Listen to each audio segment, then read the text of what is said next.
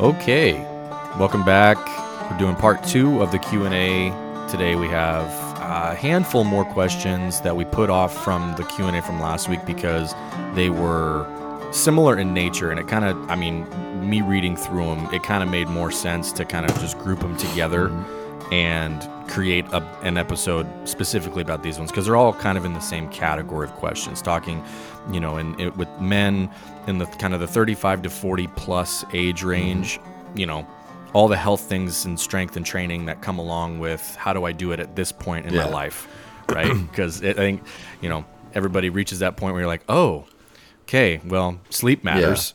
And, like all these other things that you could just get away with for your entire life, it's not that case anymore. And like that's the thing that everybody always says when you train. It's like, well, you're not going to be able to do this forever, or I wish I could eat like you did when I heard that all the time.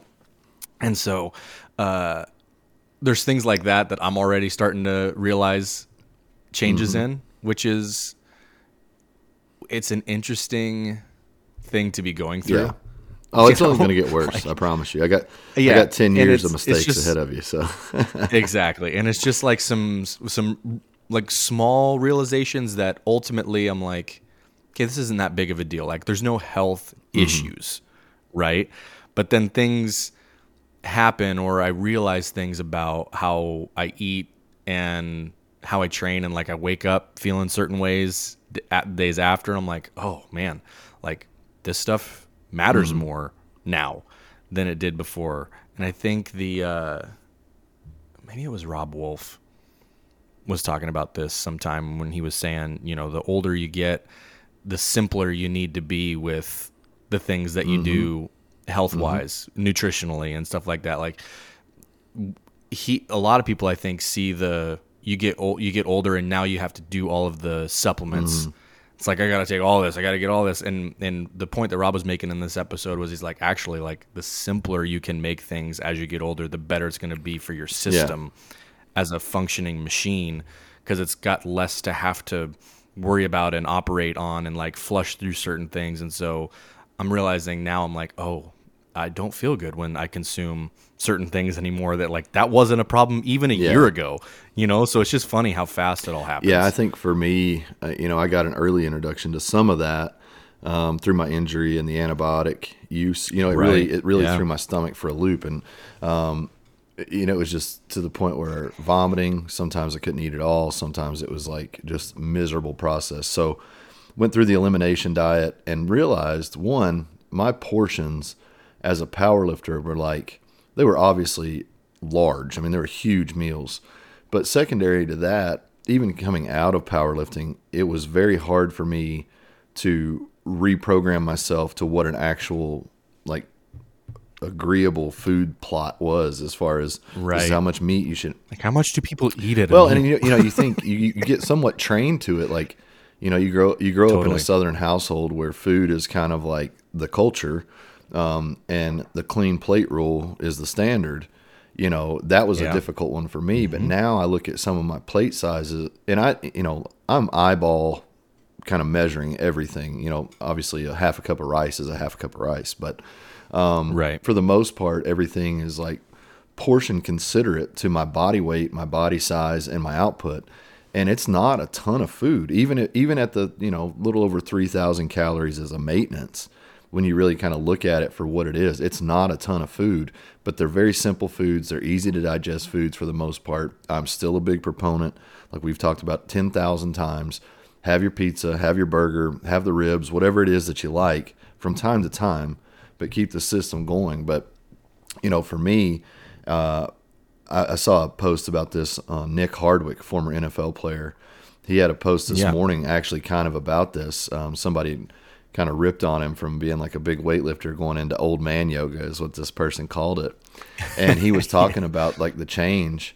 And, I very rarely comment on people's stuff. And it was like a call to me to just be like, hey, I'm 100 pounds down. My training has changed tremendously for the better, for the benefit of my life.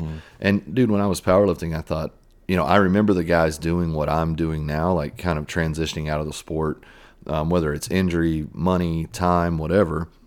and just kind of becoming a better version of themselves. You know, a guy I can think of is Vinny DiCenzo. You know, really, really great power lifter, super heavyweight, shorter guy for a super heavyweight, but he was just one of those guys that was just stacked. And, you know, he was one of the first guys I really saw not just go back into like normal life, but really keep lifting at a high level, you know, not competitively, but like going to the gym every day and transforming his body from this 300+ pound man into a 215, 220 pound individual with abs and looked like, you know, just a dedicated gym goer. Talking to him, it was a big, big light bulb for me that I was going to die if I stayed big, if not sooner than later, sooner than I should. But nevertheless, I just didn't feel good. So I think a lot of people, what you're talking about is some of the extreme stuff that people go through is because they're not in a place. Like, it's weird, as bad as I was physically, I was still going to the gym every day. You know what I mean? So that was easy to maintain that habit. I just had to get over the ego part of changing what I was doing. Whereas I think it's a lot harder maneuver for someone who is 10 years removed from high school, nearing 30 years old, you know, kid, job, whatever, haven't done anything significant physically since high school. Getting off the couch for the first time is more difficult for that person in many ways than me just transitioning a habit. So I think speaking to both ends through this, like there are people like Paul, he asked a question, a great friend of mine from Britain, like an amazing bodybuilder over there. He's got a Ronnie Coleman story. I'll have to get him to tell you sometime, but it's a pretty good one. I won't say it online, but it's a really, really cool story for Paul. Like just the experience of competing beside Ronnie, some of the interaction between those two. I mean, this is like primetime Ronnie, you know, and Paul standing on the stage with him, and that interaction was cool. That's crazy. But nevertheless, he asked a question, which I always appreciate. Paul and Tanya just really, not to get on a big tangent, but they're two people that really helped impact me moving forward, you know, just like how to get things going in the right direction. And they're just examples of people that have transitioned their lives in 100 different directions and always move forward, if that makes sense. So let's get into those questions, or I'll keep talking all day about 1,000 things. Yeah, let's do it. I was just scrolling through them, and the one that he asked, since we brought him up, we'll just ask his. Says, as an older athlete, do you have any suggestions on how to keep your appetite going and effective when you get into your 60s? I know it's very specific to each person, but as we age, our capacity to eat large quantities of good, wholesome food diminishes, and our ability to process large volumes also declines. I think it might be a worthwhile endeavor to look at the Blaine Sumner approach. You know, to get his food volume in, he was blending chicken and beef and making shakes. Not saying, hey, go with water, like literally with water. Swede Burns did the same thing for years to get that high volume of protein and volume of food. I'm not saying necessarily run out and go that direction and just start blending your food. But what I would say is I would lend my diet more to something that was like that quick digestible protein, like a good protein shake, have some yogurt in there so you get some. I love protein shakes with yogurt because it's kind of like a dual factor process. I'm putting something in there that could bother my stomach, but I'm also putting something in there that could make my stomach better. And I also think, you know, finding the right protein for your body, a higher quality protein is going to be always a win. So I would probably run that at breakfast with some berries, protein powder, yogurt, water or milk, something like that. And then I would stay on the lighter side of, you know, chicken and easy to digest something like rice for my second meal, and then I would backlog my calories for the more desirable food at dinner. You know, something that's going to be a little bit more mouth-watering, something that's going to be more appetizing than just normal kind of dietary health food. Expand those calories around and things that you enjoy, and I think if you can cover your bases with things that are easy to digest and get down, and then transition to the things that you really want and enjoy to keep the calories high enough to be beneficial for your body type and your exercise type, that might be the recipe in the win. I don't know because I'm not 60 years old, but you know, Paul is ahead of the curve and he looks phenomenal, but I'm sure he's more aware than the average 60-year-old of how his body is changing. Sure. So not something that I can speak on necessarily as a you know, an anecdotal expert, but just understanding myself when I get in those lulls where I don't want to fix another meal. I don't want to fix anything. Right. If I can front load my day with foundation foods, salivating food at dinner that covers my needs, that's the win. And I always think whether you're going up, down, whatever, it's going to be psychological. And unless you're getting a physical stress, I would just encourage people to look at it as like more than food. This is my fuel. This is the beginning of my result, whether that's energy or aesthetic or whatever. I think we just have to keep kind of plowing forward. And for me, it was always pick up the fork more or put the fork down. Like that was always my go-to. And the point about the quality and the digestibility from a food selection standpoint, you mentioned white rice or whatever, but I mean, that's kind of the point of like efforting's deal, like vertical diet stuff is like eat foods that are going to be the least gastrointestinally like complicated, essentially, which I imagine, like you said, neither of us are in that age bracket where Paul is, but I would imagine that kind of stuff makes an even better situation or makes a more of a difference when you get to that age. Like, and it kind of goes back to even the thing I said about what Rob Wolf said earlier, like the more simple you can make it on your gut and everything through that, as you, like the older you get, you're probably able to do some more of the things like you had said with you have bigger calorie shakes or bigger meals at the end of the day with kind of like those fun things or those mouth-watering foods. And then I would be totally remiss if I didn't throw let's get hopefully a patent pending idea on the name anabolic eggnog shake. Yes. into the thing where you go raw milk, not whole milk, but raw milk, 2 or 3 or however many raw eggs you want. And then I usually do 3 on most times I make it. So I'll do like 8 to 10 ounces of raw milk. I'll do 3 raw eggs. I'll do either 100% pure maple syrup and do like a tablespoon or even some raw honey for just like a little bit of sweetener. And I'll do a little bit of like a pinch of sea salt. And then I'll do like, if I'm feeling holiday-ish, I'll throw a little nutmeg on there and it makes it literally taste like eggnog. Or sometimes I'll just do cinnamon and then you do like an immersion blender thing in there. And I broke it down. It's like literally the most balanced shake I've ever seen in my life from a macro standpoint. Like it's literally like 35 grams of protein, 35 grams of carb, 35 grams of fat, like almost exactly across the board. So if you're looking for like a low anything, that's probably not going to be the case, but all of those foods in there, incredibly gut friendly and going to make it easy to digest. It's going to be easy to absorb and actually utilize the nutrients that are in that thing. Plus you're getting with the raw milk and the raw eggs, you're getting tons of micronutrients involved. Also, it's not just protein, carbs, and fat, So that's one that is, as we're talking about all the things that we're changing and going through, like that's been one of the things that has been super helpful for me because the gut stuff is what I'm noticing the most right now is like how my gut responds to certain types of foods, not even like specific foods themselves, but like whole categories of types of foods. It's like anything in this realm now kind of makes me feel bloated or like I'm not digesting things well and it affects my energy. And I'm like, okay, well, what do I need to do? So I cut back, do that kind of stuff. But the raw milk stuff has been huge for me and feeling better with that. I read it wasn't a study. It was kind of a guy's journey through his diet. And I think he referenced some studies. But what he correlated, like so many things in our body, like just to equate it to depression, when you're depressed, it literally puts you on the couch so you feel so bad that you get up and move. Like that is the mechanism of depression from a body standpoint is these things give you marker signs. So if you're eating food and it's bloating you, what I found a lot of times, or what this guy referenced, was that when your stomach gets bloated, you'll actually get more tired so that you can stop moving and stop utilizing or stop stressing the gut more by making it hyper-processed. So like pay attention to those things. What food make you fatigued that may not even feel like intestinal stress, but a lot of times if you get tired after you eat, it's not just the carbs and the sugars, it's actually the stress on the gut. I don't know the details on the metrics of that, but I do know that there's a correlative fact. But yeah, I think, that shake is really a go-to. And a lot of people look at the raw eggs and they're like, oh my God, I can't do this.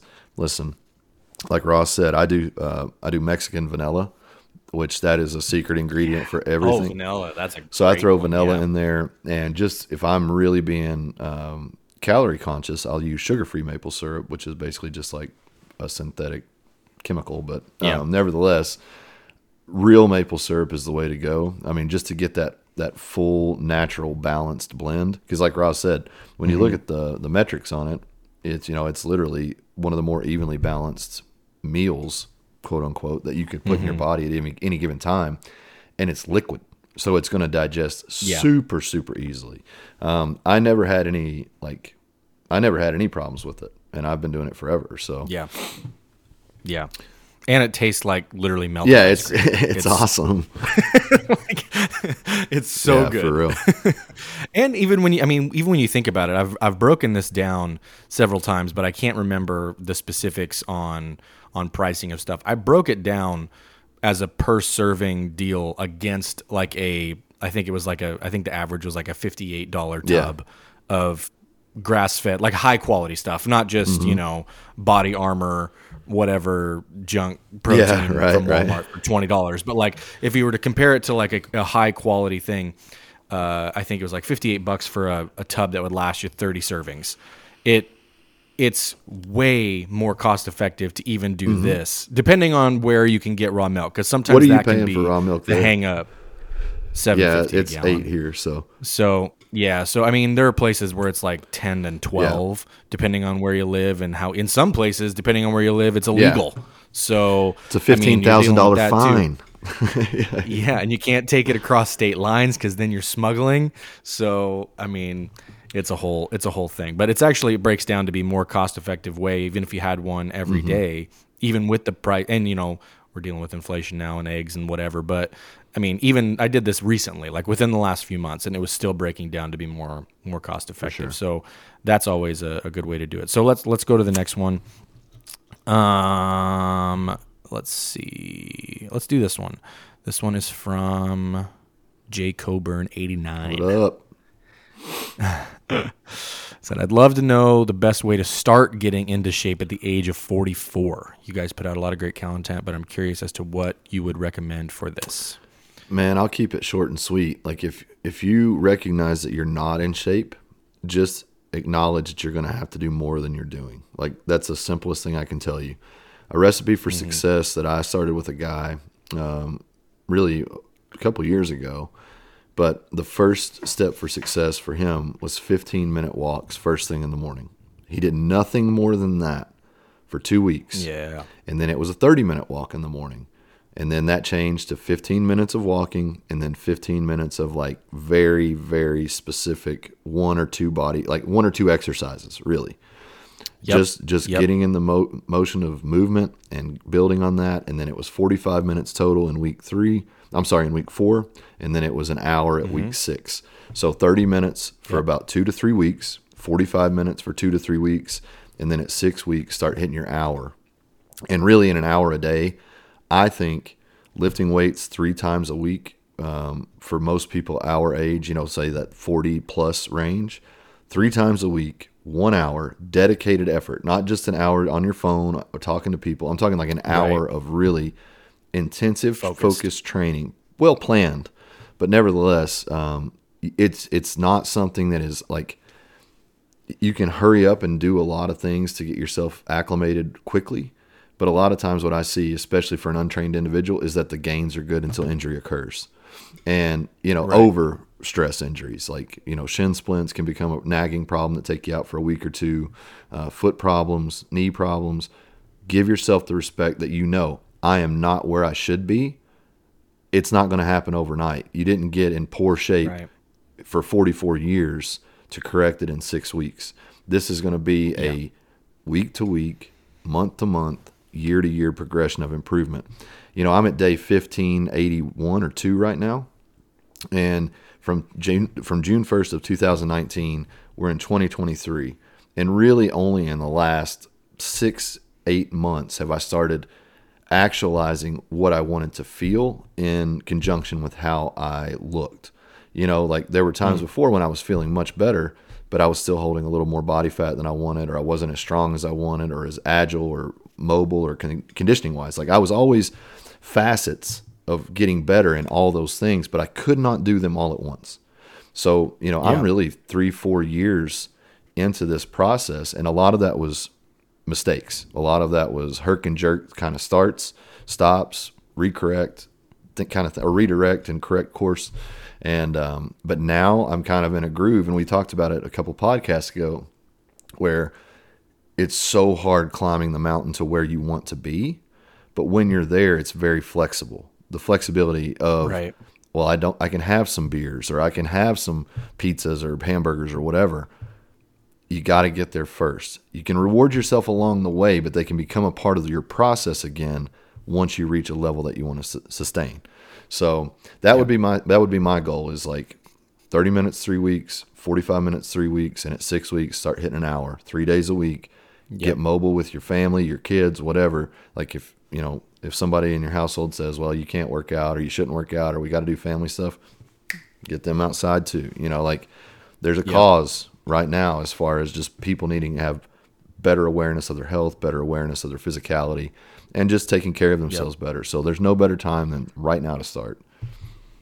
The only thing I would add is from a nutritional standpoint, because we're in the mode of, we're going to start off extremely simple, right? Like, I'm not going to tell you we're going to do a certain number of macros or anything like that yet. The only thing I would say is get however many meals you eat a day, if it's 2, if it's 3, if it's 4, whatever, eat some form of protein at every meal you eat. Like, for now, that's the only thing I would say nutritionally. Like, just focus on getting some more protein in your diet. The easiest way is to add a little bit each time you eat something. Good protein sources, eggs, beef, chicken, anything like that. And then, drink water. First time I've done it on air. Just wanted to mark it down. I had 2 water bottles the last 2 days. It's a big change. It's a record. Okay, let's see. We got 2 more good ones. And 2 that suck. No, not even going to read them. No. We read them and we were disgusted. Actually deleted the comments and blocked you from the page. Considered taking down the post. Okay, this one I'm going to read. So it has a name underneath, but I'm going to read the username because it's funnier for me for some reason. I'm going to read 031118_Renee.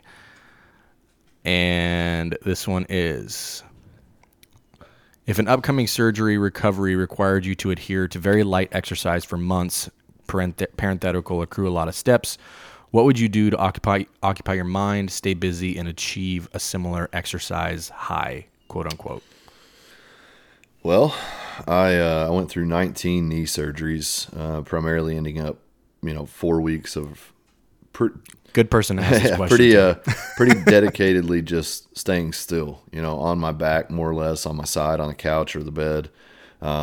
That part was devastating for me. Like the 4 weeks became like, that was the war of attrition, because I knew once I could get standing, I would run towards whatever progress I could find. But the time of being down, being on my back, being unable to do the things that made me was very, very challenging. So number one for me, every time I would go in for a surgery, I would make sure that I had at least 2 to 3 books lined up, and I found authors throughout the course of this that I liked, or revisited old books that I enjoyed, but something that will keep you mentally stimulated, like beyond the incoming of news and media and Netflix and all those things, something to actively keep your mind occupied and busy, because the hours will pass slow. But reading helped a lot. Journaling helped a lot. Whatever activity you can do. Obviously, I don't know the surgery, so I was limited somewhat by my inability to even stand. So a lot of times those first 4 weeks were nothing. And it was somewhat in a depressive state of, I just don't want to do anything, feeling like this. So, but as soon as I would get cleared and I could stand, the leg was obviously very, very compromised. I had to do physical therapy independently on that leg. But for the other leg, I could do leg extensions. I could do single leg curls. I could do single leg press. Everything that I did was designed to just keep my body building and stimulated. It wasn't trying to be super strong. It wasn't trying to be who I was. It was trying to keep me from going further backwards. And to that, I would add one little trick that Louis helped me understand when I was at Westside.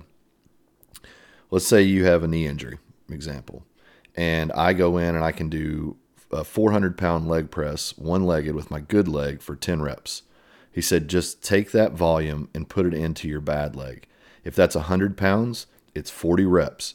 If it's 200 pounds, it's 20 reps. Whatever it takes you to do to not only reach that 4,000 of pounds of volume, 400 times 10, he said actually do about 10% to 20% more in the repetition range to get more volume. He was like, a weakened leg is never going to catch a stronger leg by doing the same or less. And that was such a good, valuable point that I took into training for my partners as well, because when you're a young kid and you squat 400 as a max and I'm squatting 800, you're not going to catch me if you just do your sets of 400, right? So what we would have those guys do, one, those guys loaded and unloaded every plate. So that was always like extra work, extra work, extra work. They would still have to down squat a portion of like 70% for every set I did. So if it took them 5 sets to get their 4 sets of 500 or 400, I'm still 6 plates, 7 plates, 8 plates before I get to my 4 sets. So it's like these guys, you know, it was a lot of volume for them, but that belief in you will never catch me by doing less. You know, it made so much sense to me. I don't know the science behind it at all, but it made sense. It connected. Applied it to my training partners. They got better. And then I applied it to my injury, and I applied it to training partners' injuries. You know, it just works out really well that way. Figure out what your good side can do or whatever you were capable of at a good standard, and then build yourself back up incrementally through volume designation. I think that's a good way to go. Hold on, I lost you. Nope, can't hear you. Yep. How about now? It would help if the mic wasn't muted. Last one from our boy Bob regarding QnA podcast. I'd like to hear some honest feedback from you guys on TRT and BPC 157. I've been teetering back and forth whether to start it at 41 years old. I'd like to know the good and the bad. My biggest concern is raising hematocrit levels, but I feel like it would definitely help. I guess I'll give this one a go again. I've been on TRT really dedicatedly for 5 years with doctor's guidance, blood work, and so on and so forth. I think every single man should at least talk to a hormone specialist. Not saying every man should jump on testosterone or TRT. I think it is a conversation that you should have with someone who understands hormones. Most of these doctors that service the general public, one, they have no concept, no understanding whatsoever of what these hormones can do. They have general knowledge of it. Like they understand that men produce testosterone and small amounts of estrogen. They understand that women produce estrogen and testosterone in appropriate amounts. They understand the biology of those things. Sure. Someone who studies hormones, someone who actually imparts hormones as a therapy has a much, much deeper knowledge of that. Now, I'm not going to sit here and tell you there aren't these fly-by-night deals where if you go in, you can get signed up for everything, and it's not good, it's not scheduled, it's not tested, whatever. Not the medications, but I'm saying your blood work and all that kind of stuff. There are places that just want to give you product for profit. Dr. Foster in Lexington, Foster Medical, he has helped every power lifter in this area that has gone on TRT that I know of. I mean, he helps a long list of friends or guys that I competed with. I won't say they're friends, but they're people that I competed with. I know them. A lot of strength coaches in the area, a lot of high-level athletes, a lot of high-end like business people go to Dr. Foster. All of these people are benefiting from it. All of these people have expendable income that they could go to any doctor they want to, but they choose him because he understands. So for my example, he went in and knew my history of competing in powerlifting, knew I had a wide range of anabolics and testosterone use. So his stuff for me was very corrective at first. I told him I wanted to be healthy. I wanted to live beyond 75. So his approach for me was getting my testosterone in line with normal on the high side to even just a bit higher than normal, not excessive. He wanted to get my estrogen down into normal to low normal ranges, not depleted down to zero, but to a healthy normal to normal low range. And then he wanted to keep my sperm count high with HCG. He just wanted to keep me as I would have been at a 25-year-old man. So we wanted to look at those levels and try to get to that point. You look at some of these guys that are 70 years old, they're on growth hormone, they're on peptides, they're on whatever, and they look phenomenal. But they also look very false to me, not to take away, but that's just a very specific look. To me, that is what I would call hyper hormone use. Like, to me, I just want to look like a good in shape 60-year-old guy when I'm 60 or when I'm 70. I don't want to look like I'm 40 when I'm 60 or 70. You know, I just want to look good for my age. So you can really run with TRT to any of those ends. The peptide spectrum is amazing. So when I had my Is that what the BPC is? Yeah, I was so unfamiliar BPC, with that. Is that a peptide? BPC 157 in conjunction with TB 500 is those two work really, really well together. That's why a lot of peptide sites sell them as a tandem. They come in the same blend. I highly recommend that because I've done BPC by itself and I've done TB 500 by itself. Result, yes. Positive, yes. The same as when they're taken together? Absolutely not. One is more related to like cellular repair, cellular new growth. The other is more to ligament tendon damage. Now, I don't remember the study. I don't know where I saw it, but when I first got into the peptide side, I saw a study that they had cut the tendons, the patella tendons of rats and just hyperdosed them with BPC 157 and TB 500. And the tendons actually bridged. You know, that's not a healthy surgical repair, but it generated enough new growth that those tendons did bond. So, and here's the other protocol that I took whenever I tore my bicep. I was rock climbing, had an underhook, and instead of using my legs, I was fatigued. I pulled really hard with my hand. Bicep ripped up, rolled to my shoulder, went to a surgeon in Lexington. Had an amazing experience, totally counter to the bullshit I dealt with at University of Kentucky over my knee. Piece of shit doctors there, fuck them. But anyway, this guy, he was very forward with me and like, this is a pretty gnarly bicep tear you have. We're going to do a pretty aggressive repair. Yeah. If you have any tips, tricks, whatever to help yourself heal, use them. Wink, wink. You know, like he knew I was working with Dr. Foster. So, and Dr. Foster can prescribe these things. They're very, very powerful tools.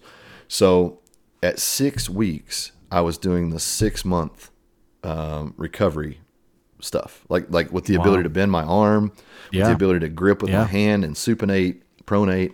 And he was kind of like, his hair was blown back a little bit. The physical therapists were kind of had their hair blown back a little bit.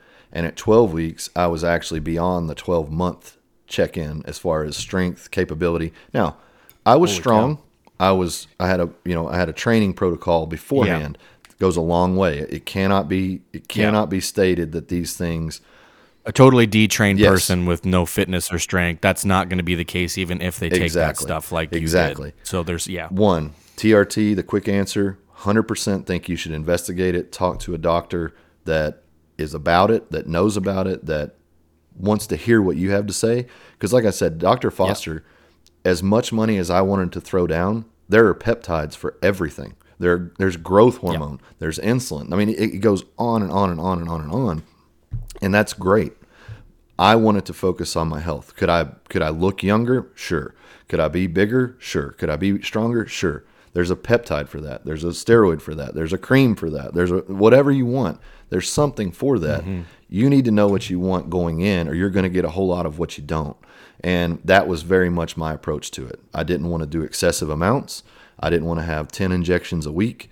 I wanted to be healthy. I wanted to look good for my age, but I wanted to age appropriately, if that makes sense. So totally. That's where I'm at. That's my suggestion for it. Do a lot of reading.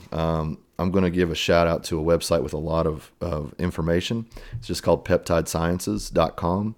They have, they do house peptides, but that's the information on that site is top class. Like, I'm not telling you to go there and order peptides. You can, but I'm telling you to go there and read because it's one of the most condensed sites with all the info there for a long list of peptides and what they are and how they're made. It's kind of cool when they do those amino acid bonds. It's basically a growth hormone profile, and they just extract the particular amino acids for the desired result they're looking for, and then they create a peptide with those bonds. And it's a pretty neat process all the way around. But peptidesciences.com, tons of information. Awesome. Sponsor. That wraps up. Yeah. Not really. That wraps up the Q&A. That was the last one. Thank you guys for the questions. We'll do these more. I think the last time we did one was like last year sometime. So I want to do these a little bit more frequently, maybe every other month with some charged topics too. That might be cool. Deal. Yep, for sure.